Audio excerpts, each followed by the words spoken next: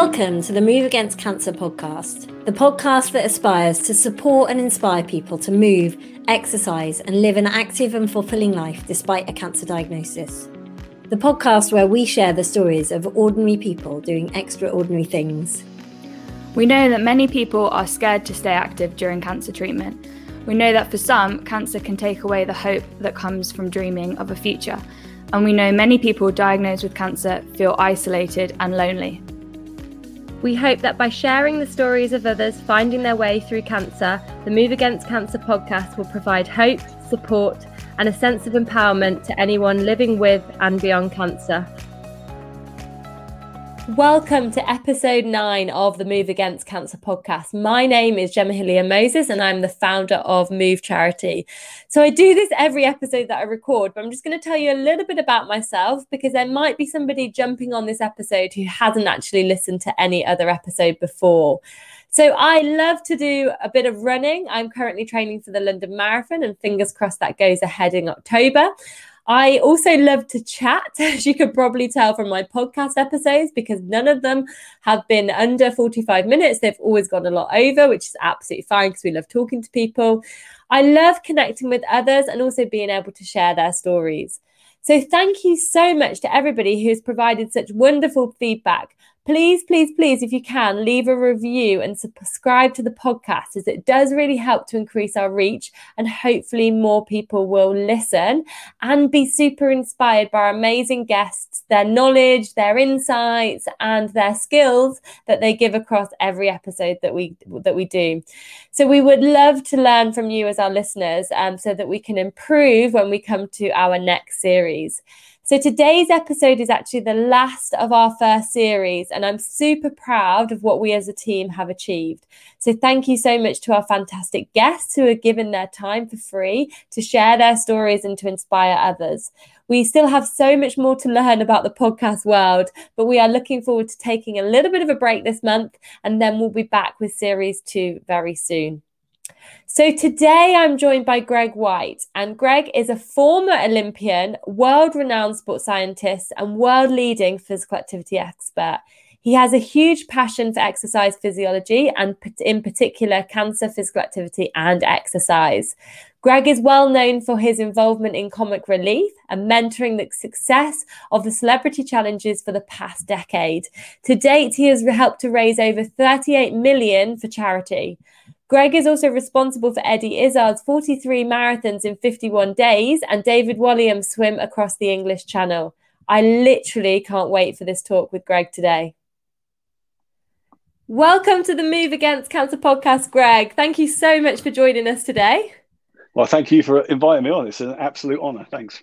We feel very honoured because you're a very, very busy man, aren't you? It's a little bit busy, but it's always great to be part of this sort of project, actually, because I think that, actually one of my big passions is this public engagement in science and actually this sort of dissemination of information. And I think that actually it's something that researchers, academics really need to work a lot harder on. Not only in actually spreading the news, but actually translating it in such a way that people can digest it and understand and use it so that they can make changes to their own lives. Absolutely. And I think we just had a little bit of a conversation before we jumped on, and I wish I'd pressed record because you definitely gave some really interesting insights, and hopefully we'll cover a bit of that later as well. But where do we actually start? Like when I was planning this interview, I was thinking we could go in so many different directions because you are just one incredibly fascinating man and very inspiring. So when I was reading your story, I watched some of the YouTube videos that you've done as well.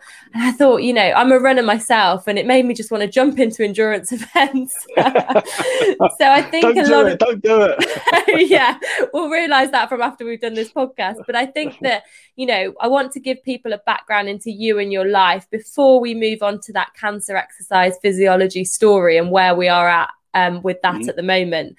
So let's take us back. And I just want to find out you're a 2-time Olympian, hopefully I've got that right.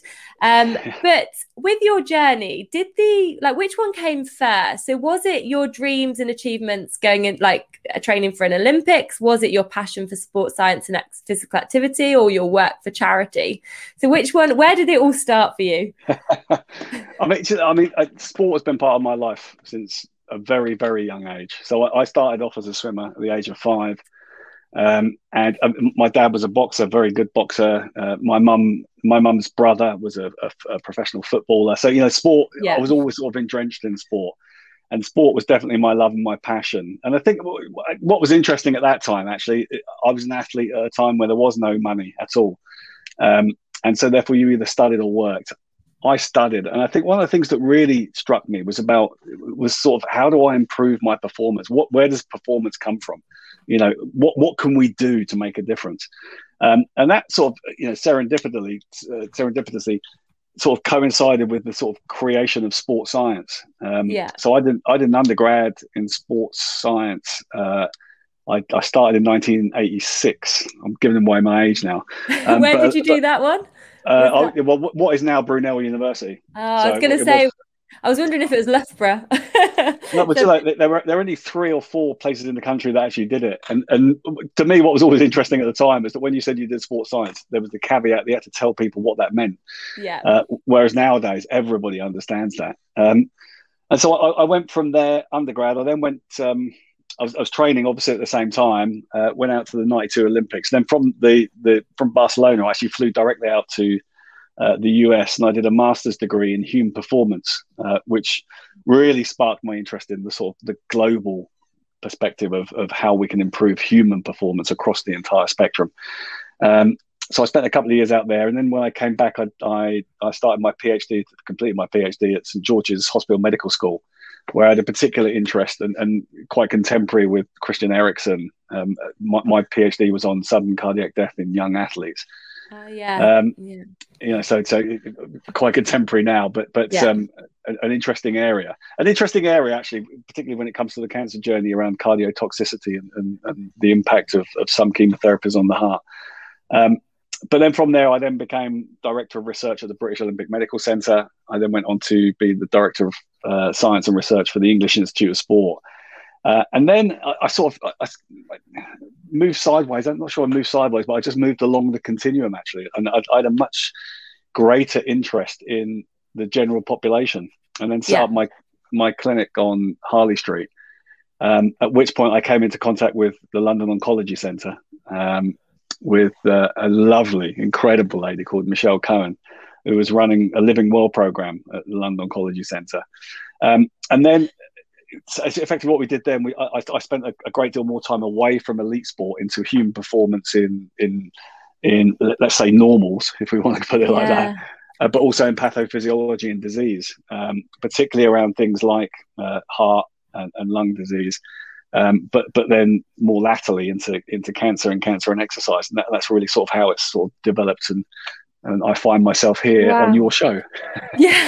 Well, that's, to me, that's just such a fascinating journey, because I think it highlights a few things, really. Like, the first is actually like your goals and your achievements going to Olympics in the modern pentathlon. We point out if people are wondering what sport, but that also ran in parallel with your passion for learning and research and study, and you were still able to go on to achieve huge things in both those areas, which often people really struggle with. So I think it does show how you can do both if you want to. You don't have to just dedicate yourself to sport and that's it. Actually, what you learn from the elite side of sport can then go into your learnings and research and your career.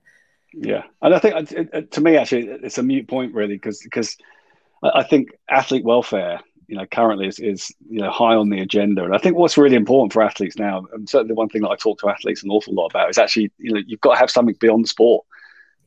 Sport's a very short career. If you're lucky, you might make it through to mid-30s, but that still leaves you, another 30 years at least in the work sector. And even longer in life. So I think it is actually important that you do have multiple strings to the bow, so that it gives you longevity in whatever it is that you're working in.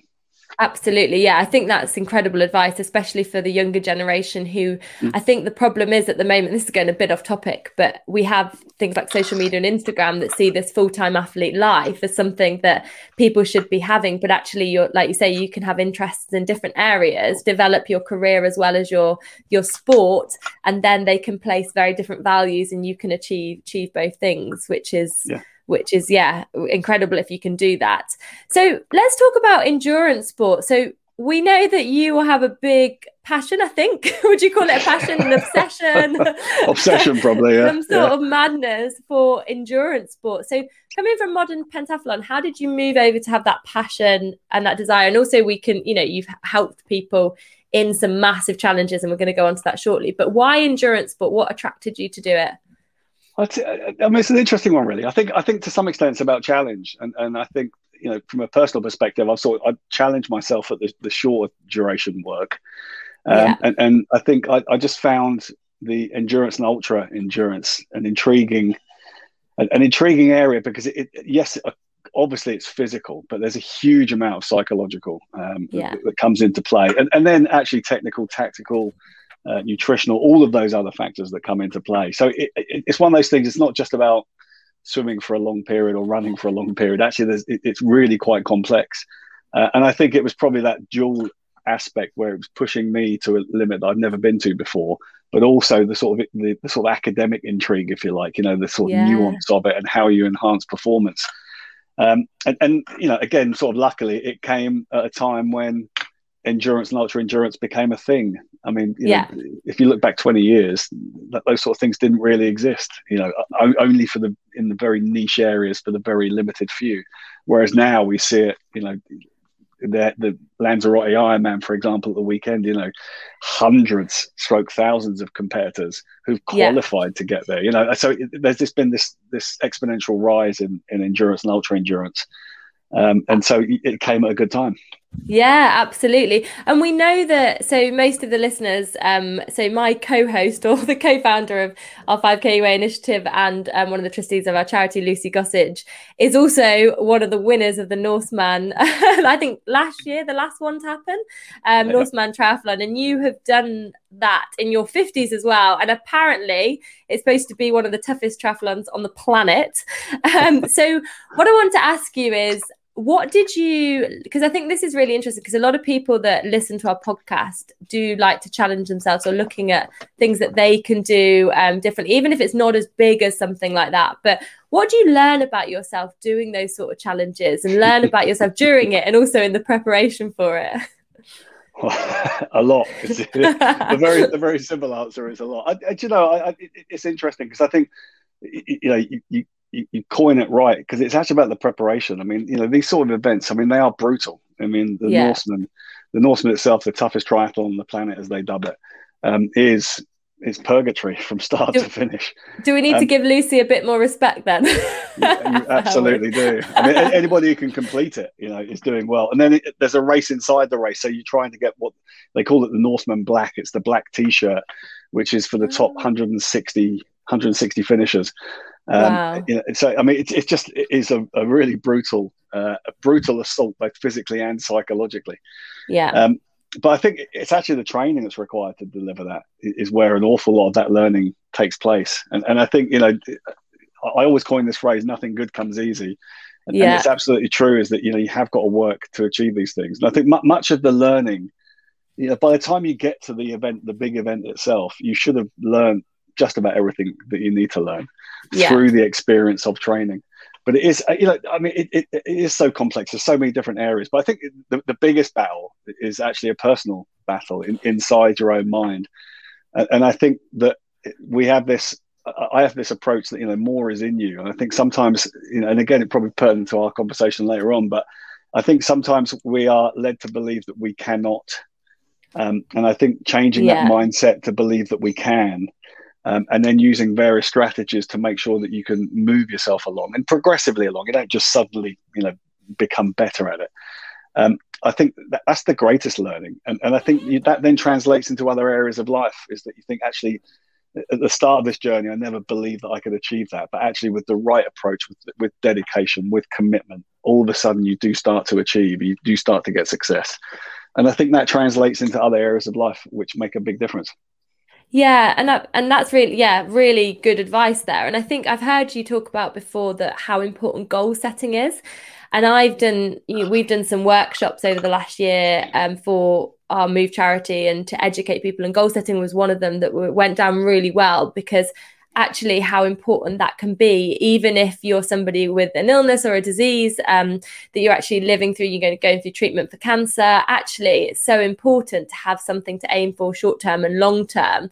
And you don't have to do ridiculously big challenges. Some people want to, but how important is that for you on a personal level, but then also for people you work with? I mean, it's instrumental. I mean, success is, success is not a chance event. It doesn't just happen. I think planning is absolutely crucial. So you have to plan for success. And I think what underpins that planning is goal setting. And in that goal setting, you've got short-term goals, medium-term goals, and then the long-term goal, whatever that big goal is that you're looking to achieve. And if, the way to think about it is they're stepping stones. The short-term goals, invariably, that they are the stepping stones that are really close together. They're not big changes in behavior. They're not big gains in physical conditioning or changes in lifestyle. What they are is they're very small changes. But again, what we are doing is those small steps are accruing progressively, and so it's amazing how small steps can make a big difference once you accumulate them together. And so those small steps become these medium term goals, and then those medium term goals then progress into this long term goal.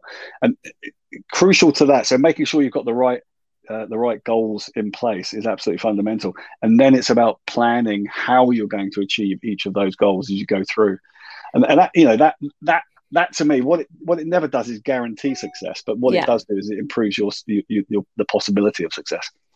And I think what's really important is people often see, they look towards athletes and elite sports people as inspiration, and they just think it's like this linear curve where it just goes straight up. And actually, I remember seeing the diagram of the squiggle to success.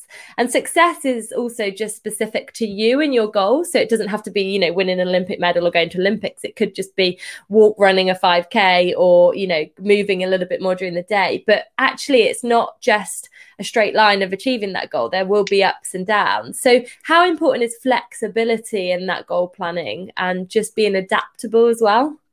No, I think that's a really good point. And it's a movable feast. I think the danger is that you can actually create an incredible plan, really intricate, very detailed, and then stick to it rigidly. And the problem with that is that what it doesn't take into account is changes, environmental changes, personal changes. There are so many things that can come in the way. I mean, I think there was a lovely Zen proverb that said that barriers are not barriers to the path; they are part of the path. So I think the idea, just remember that we will come up against them all the time. What the skill is to understand what those barriers are and how we get over them. Yeah, and again, that comes down to planning.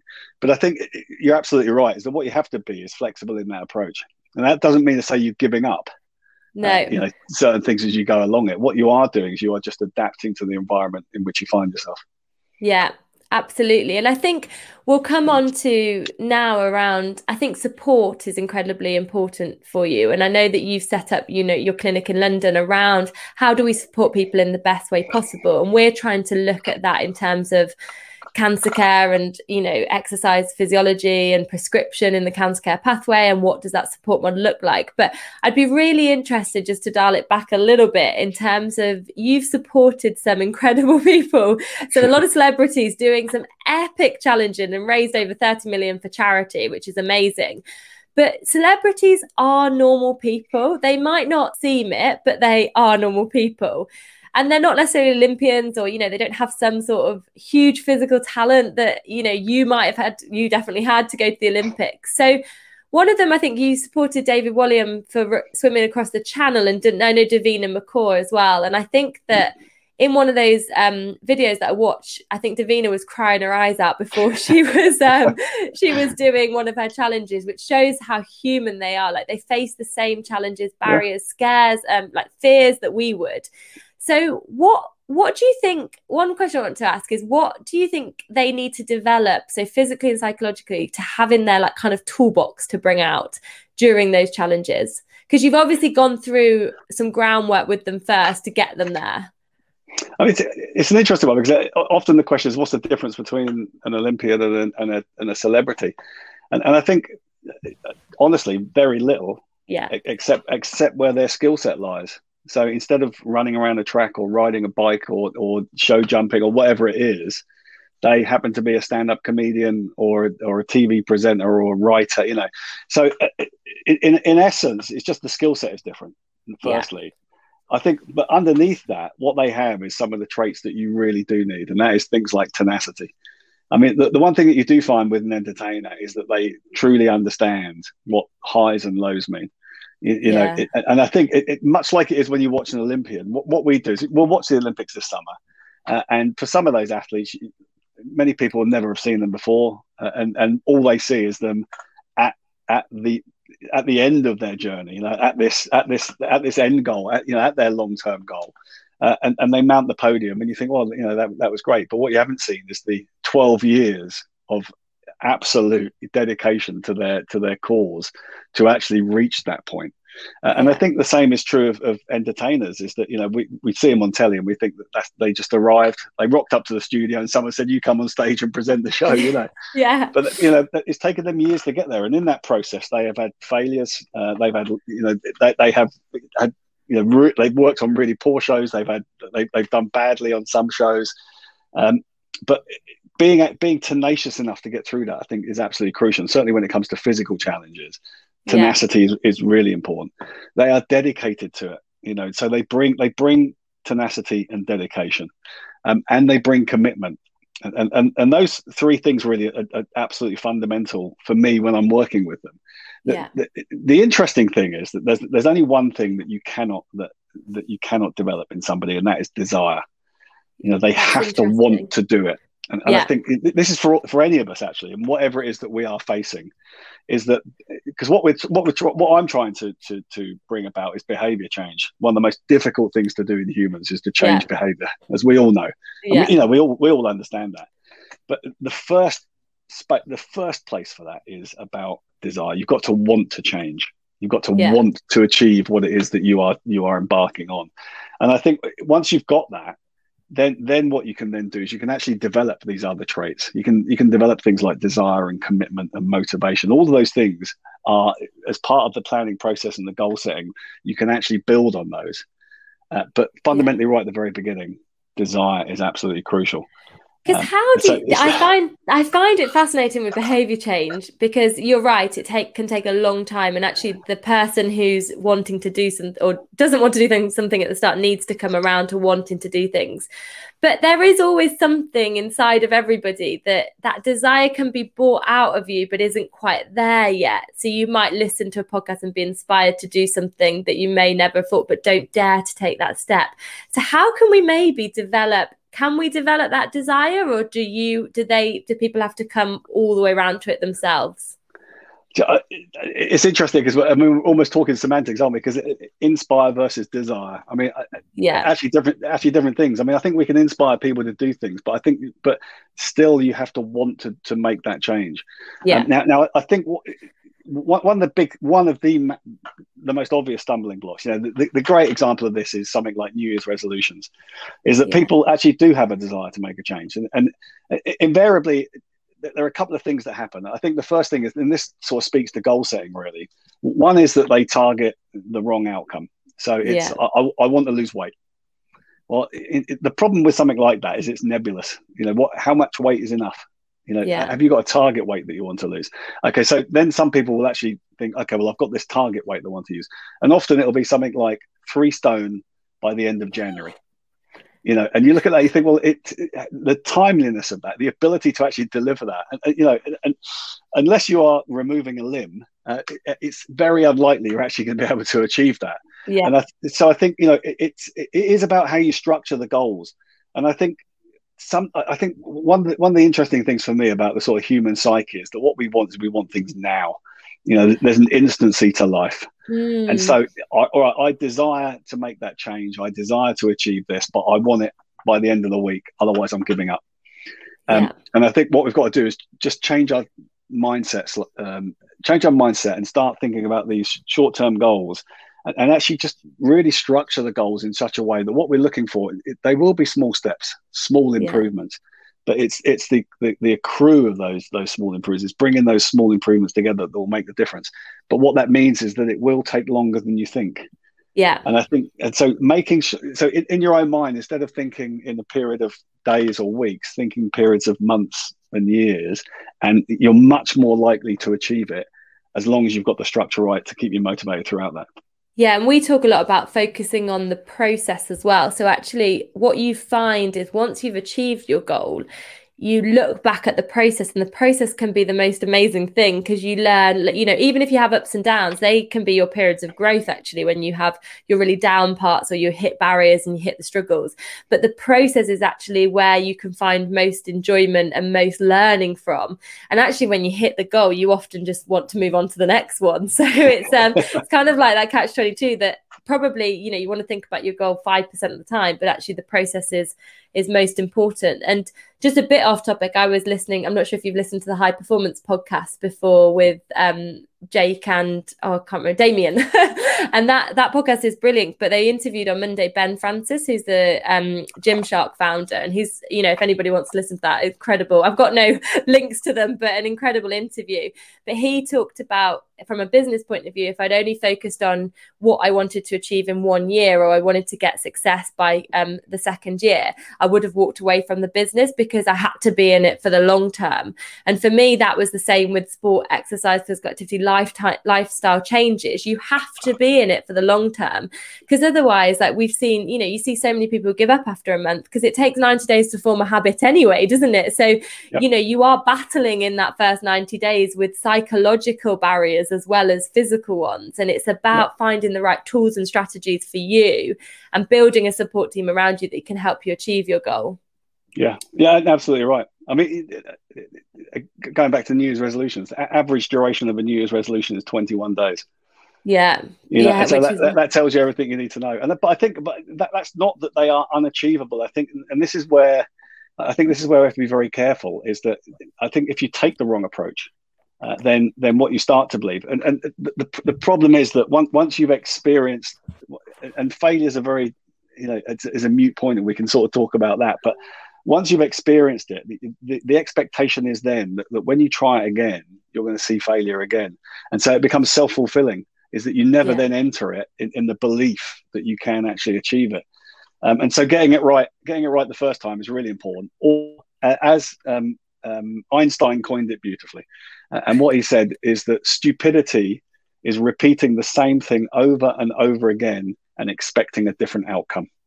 Yeah. And I think that coins behavior change, really. There's no point doing exactly, if you haven't been successful in an approach that you've made, then what you need to do is change that approach. There's no point just repeating it, because all that will come about is the same failure that you see on a regular basis. Change the approach, change the plan, and you're much more likely to see achievement and success. Yeah, very good advice there. So I want to go back onto a little bit before we move on to exercise, cancer, physical activity. So the celebrities you work with in sports relief, who were the favourite ones? Are you allowed to say that? I'm going a bit deep now. Oh man, well, I've looked after 32 sport relief and comment relief challenges. So, and wow, I've never counted it, but it's probably over 70 to 80 celebrities. And I love them all, because the one great thing about it is, look, they are there. They are not being paid to do what they do. And many of the challenges, particularly the solo challenges, are brutal. I mean, they are grueling. These are not challenges made for telly.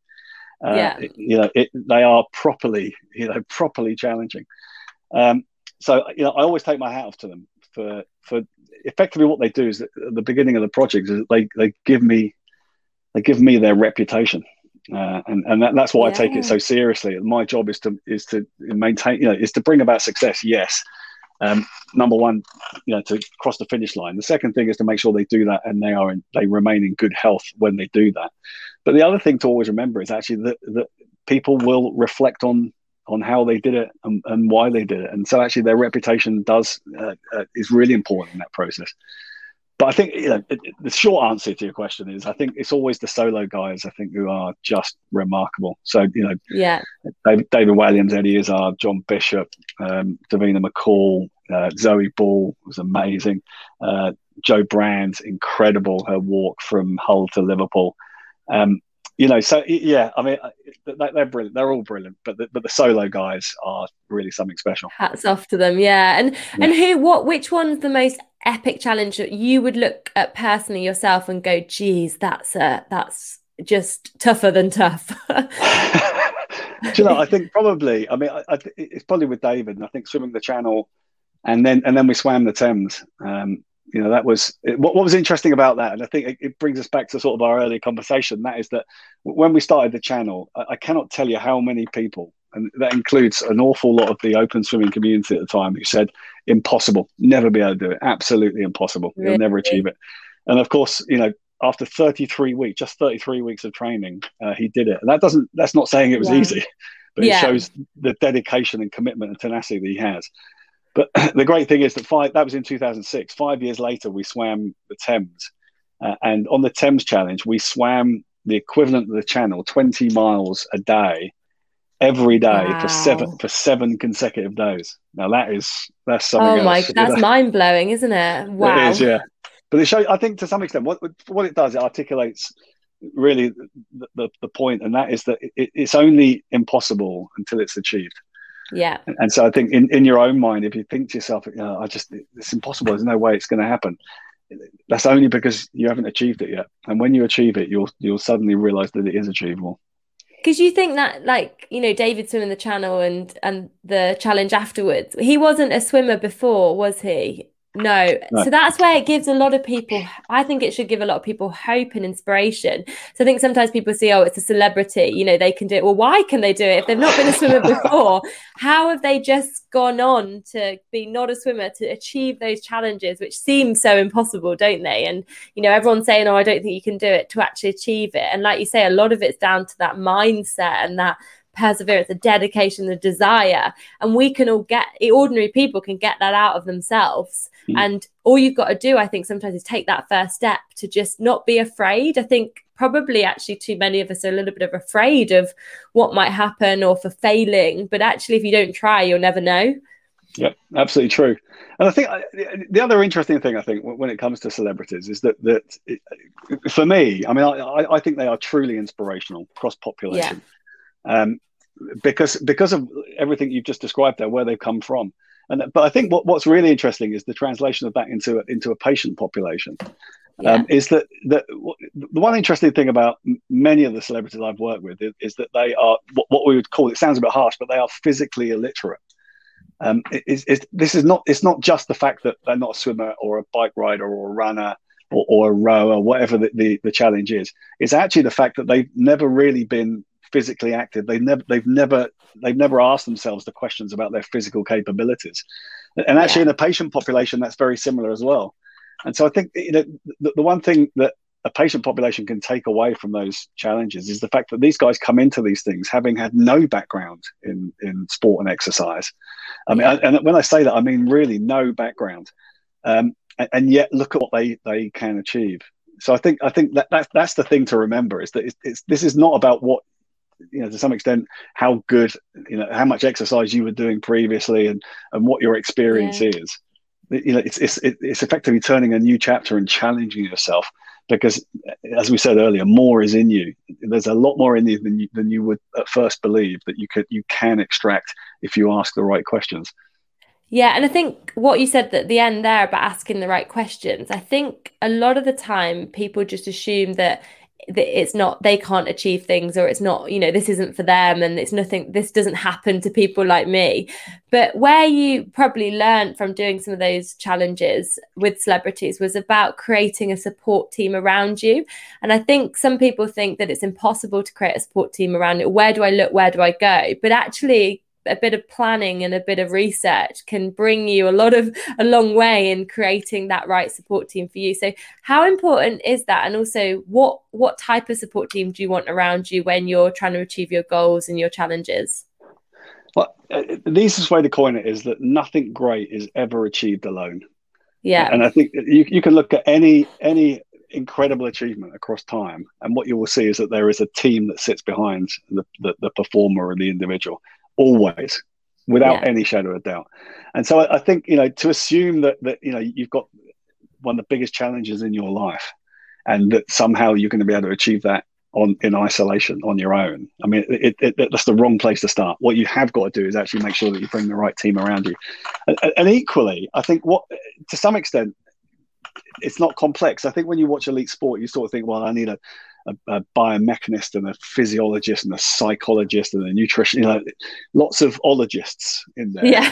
Which you thought, oh, blimey, that's going to be really complicated and expensive, but it's not. I think actually the first place to look is close to home. And I think that making sure that what you surround yourself with, so for me, there's nothing more important than having the support of my wife, and I've got 3 children, and my 3 children, to understand what the challenge is. And I think once they are bought into it, what they then do is support you in that approach. So that they don't effectively, when you're having a bad day, when you're particularly fatigued, when you've had a great day, what you can share in that, and they understand that and they can support that. So I think, the first place to start with a team is at home with friends and family, making sure that they are your support structure, and they're so important in that process. And I think then it's about just understanding what your knowledge is and where you need more knowledge. So what are the particular areas where you need support in? So for example, in the exercise and cancer journey, actually having an exercise physiologist who understands cancer, understands exercise, who then actually can work with you, is really important as part of that. So I think it's start very simple, start close to home, and then just evolve your team as you go through. And by far the most important thing about that team is that it's not about having the best or the most expensive, or the notionally the best or most expensive. It's actually what works for you. And making, and don't be brave enough that if somebody's not somebody, you've taken on somebody as part of your team and they're just not working for you, then there's nothing wrong with changing. Again, be flexible in that approach. Make sure you've got the team that works for you, and you'll be much more likely to deliver success. Yeah, because I think you're right around that. Sometimes it's not, we get caught up in the science behind, achieving our goals and what we need to do. But actually, it's a lot to do with kind of mentorship, finding out what's right for you personality wise, like you're saying about the family, actually having them involved and understanding your challenge, but also the challenges and the barriers that you face. Help them to keep you accountable, but then to support you when you need to. Because I think, with exercise and cancer, and I was diagnosed with cancer in 2012, and there wasn't any support there at all, which is why we set up the charity to help, start that journey and conversation about providing support. But it was a case of everyone just wanted to wrap you up in cotton wool, and that wasn't the right approach, because no one understood what your goals were. No one understood what you want to achieve and why it was important for you. And I remember doing the Great North Run in between treatment, and the amount of messages that I got saying you don't need to prove this to anyone. I was like, well, I'm not proving it to anyone, but I'm proving it to myself. But I'd also like to do this. But having people like my family who actually really understood, they didn't question it once. They understood the goal, they understood the plan behind it and how I was going to get to that start line on chemotherapy and going through treatment. And actually it ended up being successful because that plan and that support team were in place. And there wasn't an exercise physiologist, there wasn't a cancer rehab instructor, which I would, I'd recommend now, because I'd have loved to have that person there to support me. But it did show that simple, what seemed a simple support team, got me to where I wanted to get to and achieve one of my goals during one of the hardest periods of my life. So what's interesting there is that you articulate it well. That is that, I mean, it's incumbent upon us to create that team, but also inform that team. I think sometimes, just to expect other people to understand what your challenges are, or understand why you're taking on this challenge, or what your goals are, it doesn't happen by osmosis. You've got to sit down with people and talk to them and make sure that they understand what it is that you're trying to achieve. And I think if you do that, you have a much, much more functional team around you who actually can support you properly. And it can be scary, like talking about your goals, or often people write them down, but it can be scary and daunting for somebody who doesn't really share what they want to achieve in their life. But I think from this advice, it's so important, like you say, to do that, because that's a big step in the right direction for you. But then, and again, that comes progressively as well, though. Start with the short-term goal. What are you looking to do this week? We have this little thing, and in our house, particularly when somebody's taking on a challenge, we put it on the fridge, and it says what the week's plan is. And so people, and it gives you lots of different things. Number one is everybody knows what the plan is. So on Monday morning, when you're not in the house or you've got up early, they look at the fridge and they see where you are. But add on top of that, when you tick that off of the week, what you then get is positive affirmation from people in your team who come around and say, "Oh, you did that. It's fantastic. Well done." And also you think, "Oh, hello, yeah, brilliant. I've actually achieved it." And it is, so what you don't need to do is, you don't need to spread it around the whole kitchen in the entire plan, from start to finish. Just again, those micro changes that you're looking for, and just bring people on slowly. And actually what you'll find is that people then gradually get behind you, and you have this crescendo through to the big goal as well. So that's all these things are about little steps. I love that insight, because I think that's what people, when you listen to a podcast and somebody gives you that insight and you go away and you can action that. So we'll be all going with something on the fridge, because it's true. Like for you personally as well, you work with people one-to-one, but actually for endurance events, you have to be the most organized, fit in all your training, your life, your family. So those little insights are probably what people will take away. Yeah. And I think that, it is that. It's the classic, I haven't got enough time. And generally, I think, I'll never forget what my dad used to say, and that was, "You've got to make time," which as a kid was incredibly infuriating. As you get older, what you realize is it's not necessarily making time, it's structuring time. Yeah. And I think if you structure it well enough, then it's not about being, obsessive about it, but it's just about, to my mind, what it is, I look at the diary and I think, right, I've got a space there. And I've got X, an hour space there. This is what I'm going to do in that hour. I write it down, and what it does, it just says, it's shouting back at me, "You've got to do it then, because it's the only time you're going to be able to do it. So you either do it then or you don't do it at all." And that effectively is that sort of internal motivator saying, "Yeah, I've got to go. I don't really fancy it, but I've only got an hour to do it." And so I think those little tricks. I mean, to my mind, it's often the simple stuff which really works most effectively, because it's the easiest to action. And it's the easiest to keep up with as you go through. When you overcomplicate it, it just becomes so cumbersome and arduous that effectively you just thought, you think, no, you just give it up. Keep it simple. I know people look for those, extraordinary things that you need to do to organize everything. But I do the same as you. I use Google Calendar. It's my lifesaver for work and life and training. So my training goes in, and I know if I don't do that at that time, and I'm not going to get it done. And it's just a game changer for me, but it's just Google Calendar. That's all it is. Yeah. It's or not a calendar complex. on your kitchen. Yeah, let's not overcomplicate it. No. Brilliant. Yeah, really fascinating. And I think, there's so much people can already take out of this, but we're going to go deep dive a little bit more into specifically cancer, exercise, physical activity. So we had a little conversation. So I'm going to imagine that I don't know anything about it, because I think that's the easiest way of answering questions, even though, I've founded the charity and a cancer rehab instructor as well. But where are we right now with cancer, exercise, and physical activity? Like, where are we in the space? Are we at a good point that it's being talked about enough, that like hospital level, government level, or are we in still a bit of a hole with it? Well, it's interesting. I think sort of chronologically, if you look at where we are compared to 20 years ago, we are in a completely different stratosphere. I mean, things have moved on so much since that time.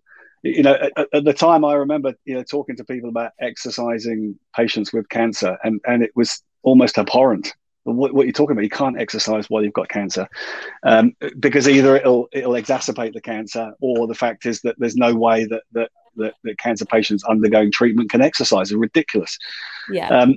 So I think we've moved an awfully long way from there, and importantly, the movement has come from evidence base. It's come from research. So what if you take a look at the amount of research in exercise and cancer, what you'll see is that it's increased dramatically since that time, to the point now where I think is absolutely in common parlance that physical activity and exercise at all stages in cancer. So talking about cancer prevention, during cancer treatment and then cancer rehabilitation, it is common parlance in each of those stages to integrate physical activity and exercise into that program.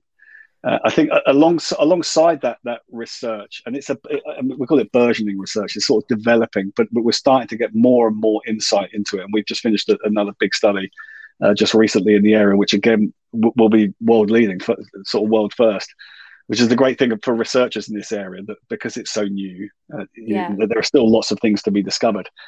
But I think add on top of that, the third sector, if you think about the charity sector now, Macmillan and their work around cancer and exercise, and also things like CAM Rehab now, what we're starting to understand, not only do we understand that exercise and cancer is a value, I think that the medical community, oncologists, surgeons, etc., have understood the importance of it as well. And so therefore the promotion of it is much higher than it has ever been before. I think also what we've got now adjunct to that is a process through which people like yourself can actually become instructors in supporting cancer patients for exercise. It is a specialist area, and it does require specialist advice. But there are those training programs now available. And currently, I'm working on a multinational project around clinical exercise physiology, which will include cancer, but also things like heart disease, pulmonary disease, frailty, falls, type 2 diabetes, obesity, all of those type of things, where we bring exercise specialists who can work in clinical environments. So I think we are in an incredible space right now.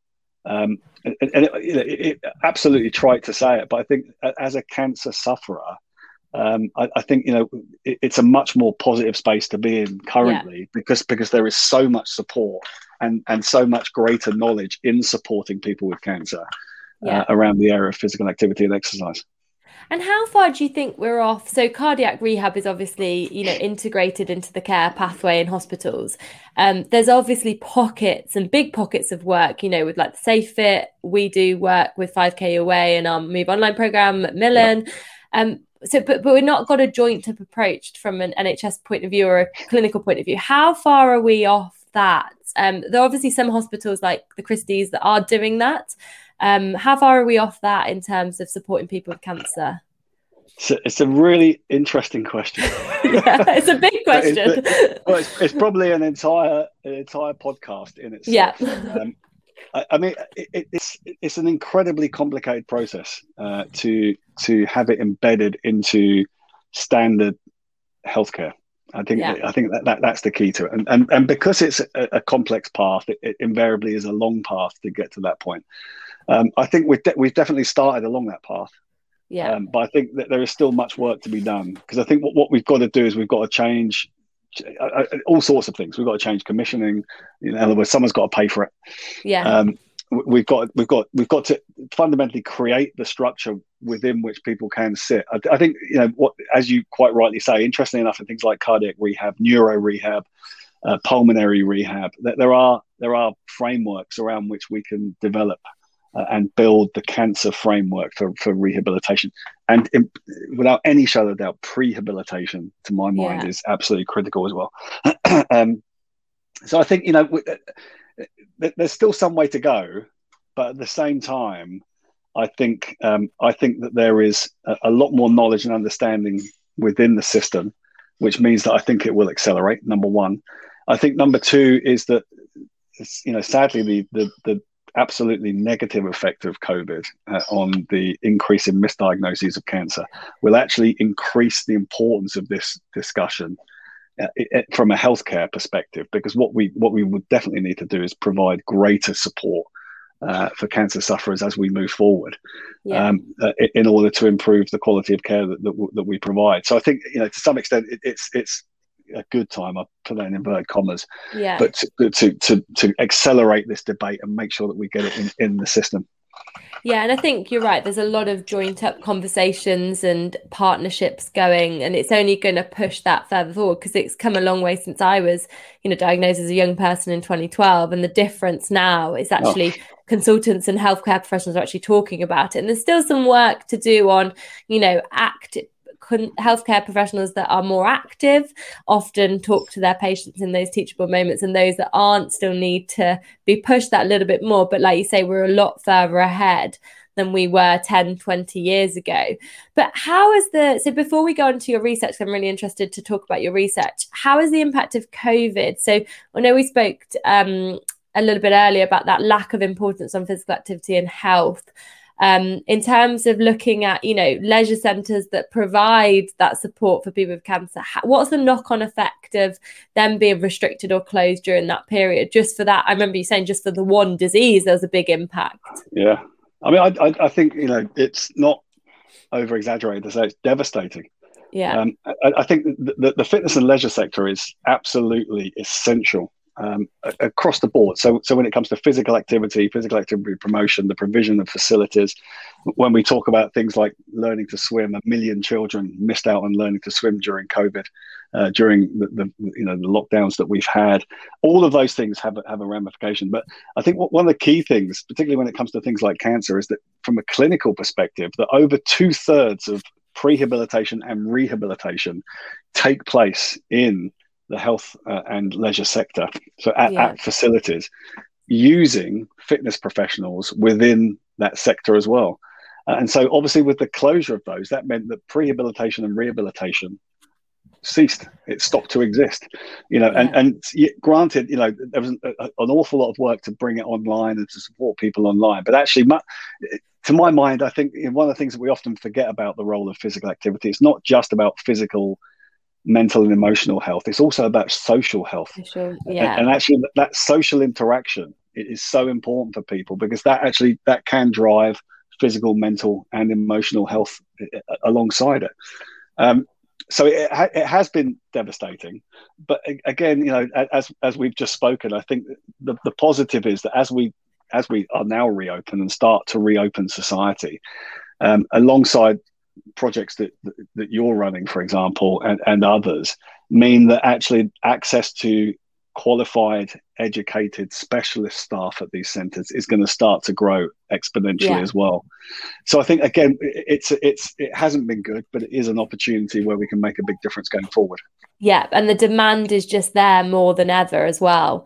And I think it's a case of, just, recognizing that from an organizational point of view, that the funding does need to come with that, because like you say, there's been so many later diagnosis of cancer and undetected, and there's going to be a lot of strain on the system, and that physical activity, exercise and sport are going to play a huge part in that, coping with the treatment and also the recovery as well, and prehabilitation like you were talking about. So let's talk about your research, Greg. What research have you've just published some research, so can you tell us what exactly that is and the kind of thought process behind doing the research, and then learnings from that research as well? So the project we just finished with St Thomas's Hospital was around esophageal cancer. So for people to understand, the esophagus, effectively the food pipe, cancer in the esophagus requires quite aggressive intervention, with both neoadjuvant chemotherapy, surgery, invariably on a replacement of that esophagus, esophagectomy as we call it, and then adjuvant chemotherapy post surgery. For those people who've had chemotherapy, will know that it's quite an aggressive approach and has a whole host of other impacts, side effects on all sorts of other areas, but particularly around things like muscle mass, quality of life, physical activity, and all those type of things. And so a couple of years ago now, about 3 years ago now, I went in to present to the team at St Thomas's to talk to them about exercise and cancer. And actually what spawned off the back of that was this idea that what we would do is take a look at esophageal cancer, because of the issues of the treatment and also the outcome of esophageal cancer, to see if it would make a difference. And Janine Zylstra, who was one of my PhD students who led the work on that, it did an absolutely incredible job, where what we did is we looked at prehabilitation. So we looked at exercise intervention peri-oncology. So whilst patients were undergoing chemotherapy, they were either part of a control group with standard care, or part of an intervention group where they did exercise with us, all the way through to surgery. And then post-surgery, rehabilitation post-surgery. And we're just about to publish the outcomes. But I mean, the outcomes were in part expected, as we've seen with other research work around things like muscle mass, VO2 max, sort of aerobic capacity, functional capacity, health-related quality of life, etc. But also in some of our tumor markers and our downstaging and tumor regression really are just, I mean, fantastic. I mean, we couldn't have asked for better results, to be honest with you. Wow. And so people don't put that together, do they? They just think of the quality of life, but actually the disease itself can be reduced through an exercise intervention. And there's been previous studies on different types of cancer. Do you think it opens up a space to actually do more research on different types of cancer and the effect of the tumor reduction? I think absolutely is the answer to that. I think, you sort of mentioned it earlier, but it's around, I mean, sadly, we live in a life where it's ruled by economics. That's capitalism for us. But I think the thing is that there is an economic drive here as well as a health drive, and that is that if we can make our treatment pathways more efficacious, if we can make them more effective, then what we can do is there's a whole host of areas that we can improve. So, par example, for the patient undergoing treatment, we can reduce their interface with their GP and their specialist team because they've less side effects. They have a higher quality of life. They're much more positive as they go through it. We reduce the risks during surgery, and we very rapidly increase the acceleration. Some of the work that we did at London Oncology Centre was actually around time in ICU and time in hospital. And what we saw with some of that work is that we can accelerate the process. So the lower lengths of stay on ICU, incredibly expensive on ICU, and also just physically and psychologically detrimental to be on ICU. Lower periods of time in hospital, so money saved there as well. And then actually post that, it's about recurrence of either new primaries or recurrence of existing cancer. We know are reduced from research. We know are reduced post treatment, and so therefore the whole pathway benefits from physical activity intervention, both for the patient, for their families and the wider community, but also economically and for the NHS. Yeah, brilliant. And just before we finish off, this is still on the research study, because I think a lot of people will be wondering this, and perhaps the work you do with the London Oncology Centre and their survivorship programme. What was that exercise in the research study? So what were people actually doing? Because I think that's quite an intriguing, people often wonder, what were they doing exercise-wise? Well, and it probably brings us back to an early conversation around simplicity. And really, so there are two things about exercise. I think number one, which is absolutely crucial, is it is bespoke, it's individualized. And I think that's really important because everybody's journey through treatment, through surgery, through rehabilitation is going to be different. And so whilst, the conversation has been fantastic because we've sort of covered all of this, but the plan itself, there is a plan to it, but that plan should be flexible. And what you have to do is you have to flex, if somebody's got significant lymphedema, for example, then you may modify the type of activities that you're doing. If they've got a PICC line in, then you're going to modify what it is that you're doing. Post-surgery, it depends what the surgery is and where that surgery is. Modifications take place. All of those sort of things mean that it is, what we do is we vary it according to the individual. But upstream of that, really what we're talking about is recommendations of physical activity for health.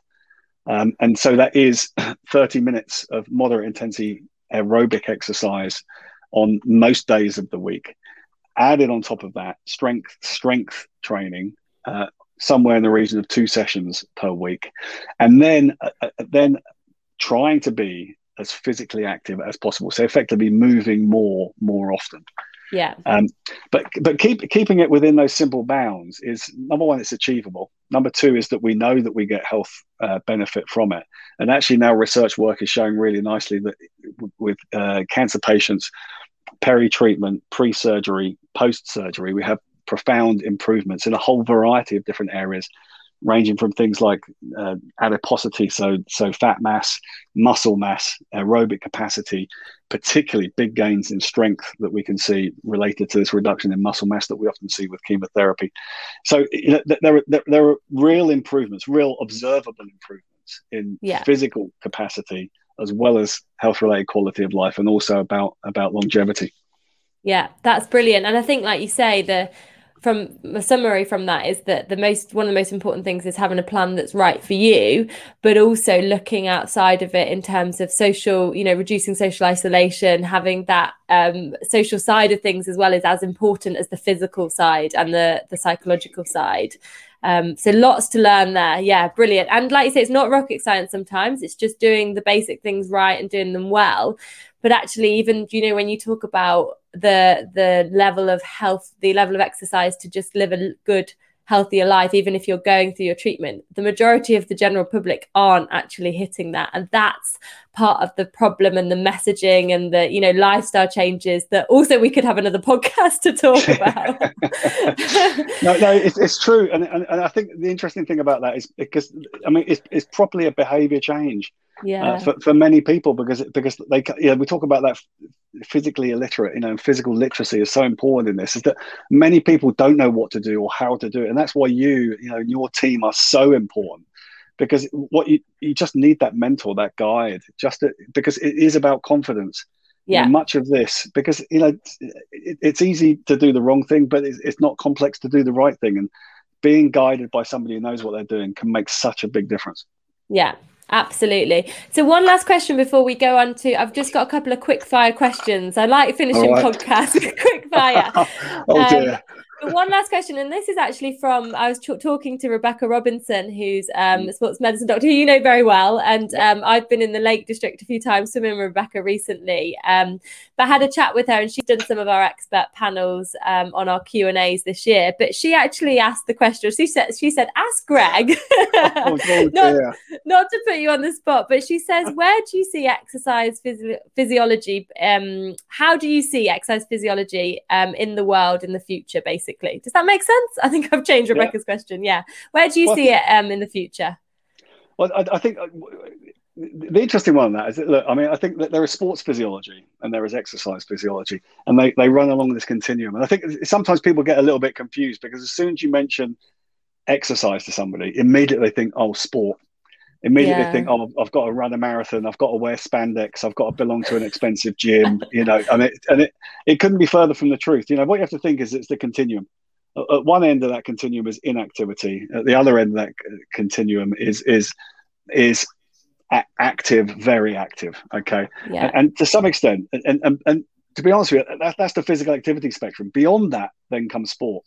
So competition, training, all that sort of stuff comes beyond that. What we're talking about is becoming more active more often. That's really what it's about. It's about activity of daily living. It's walking instead of driving, it's taking the stairs instead of the lift. All of those things is what we're talking about.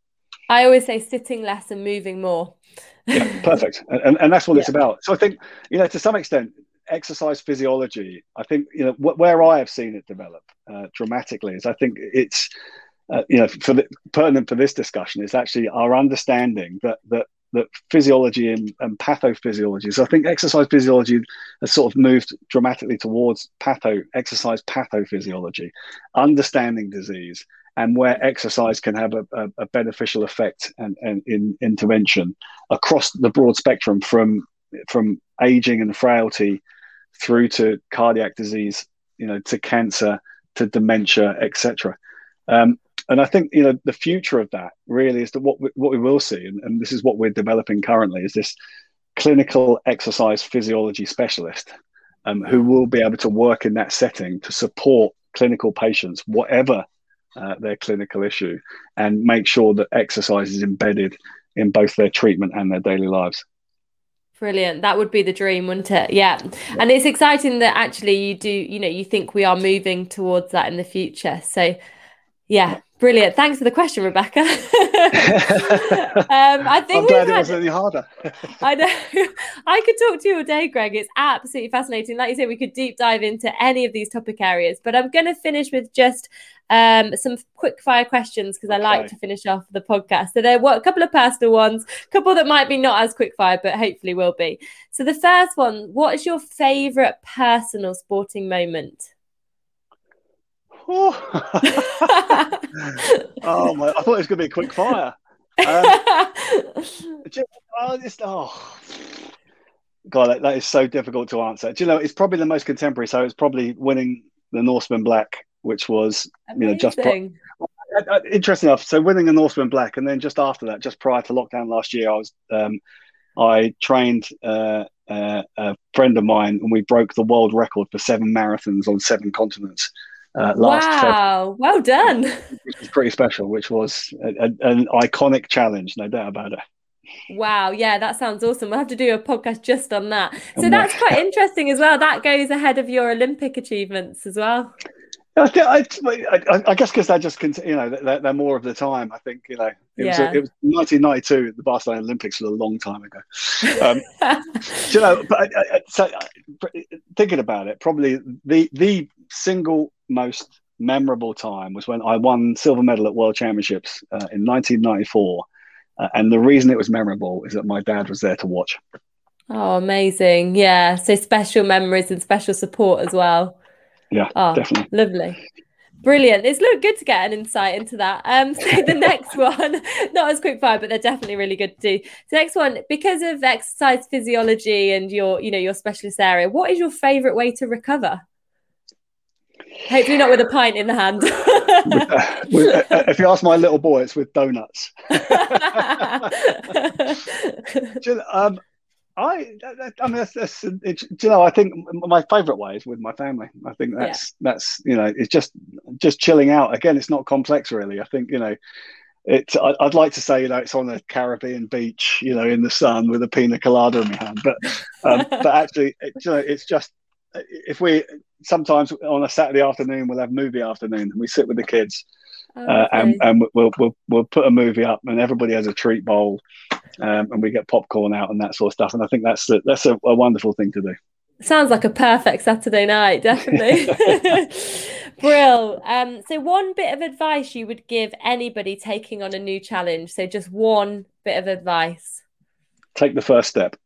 Oh, love it. Absolutely love that. Spot on. Is that we're going to stop there? That's all you need. Just take the first step, because once you start, it will be an adventure. Brilliant. One final question, and this is very, very relevant to the current time. Okay. Who's going to win tomorrow night, England or Denmark?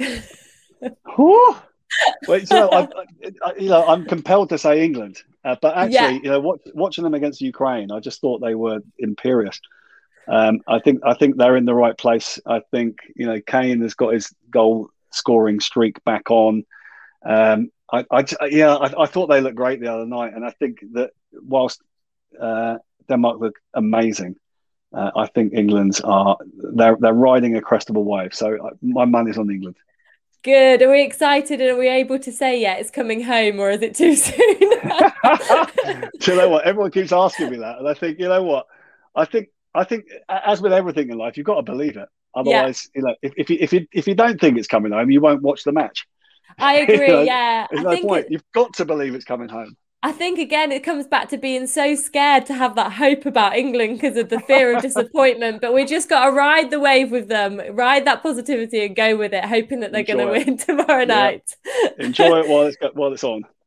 Brilliant. Well, that's the perfect way to end our Move Against Cancer podcast. So thank you so much, Greg, for your time and your incredible knowledge and insight into your life and your work. It's been absolutely amazing to talk to you. It's an absolute pleasure, and thanks for having me on. Wow, where do I even start to sum up that episode? I just absolutely loved talking to Greg, and I'm sure, as you probably heard, we could have probably deep dived into a number of those topic areas and just talked for hours. He is one incredibly fascinating person with a really unique and inspirational journey, both personally and professionally. In this episode, we spoke about Greg's passion for sport and physical activity and how his Olympic dreams and elite sport ran in parallel to his education and learning, something that the young, inspiring athletes can also learn from Greg in that area. We spoke about his charity work supporting celebrities to complete extraordinary challenges and how if we actually put our mind to it, anything is really possible. We spoke about the importance of goal setting, creating a support team around you, and how important exercise and physical activity is in all aspects of the cancer care pathway. There is so much to look forward to in the future in terms of exercise physiology and the cancer care pathway, so really watch this space. Thank you so much to Greg for taking his time to do this episode with us. We hope you enjoyed it as much as we did. We will look forward to seeing you all soon for series 2 of the Move Against Cancer podcast. I'm now off, as I do every episode, for a cup of tea and to look for my next challenge. Thank you, Greg, for your inspiration.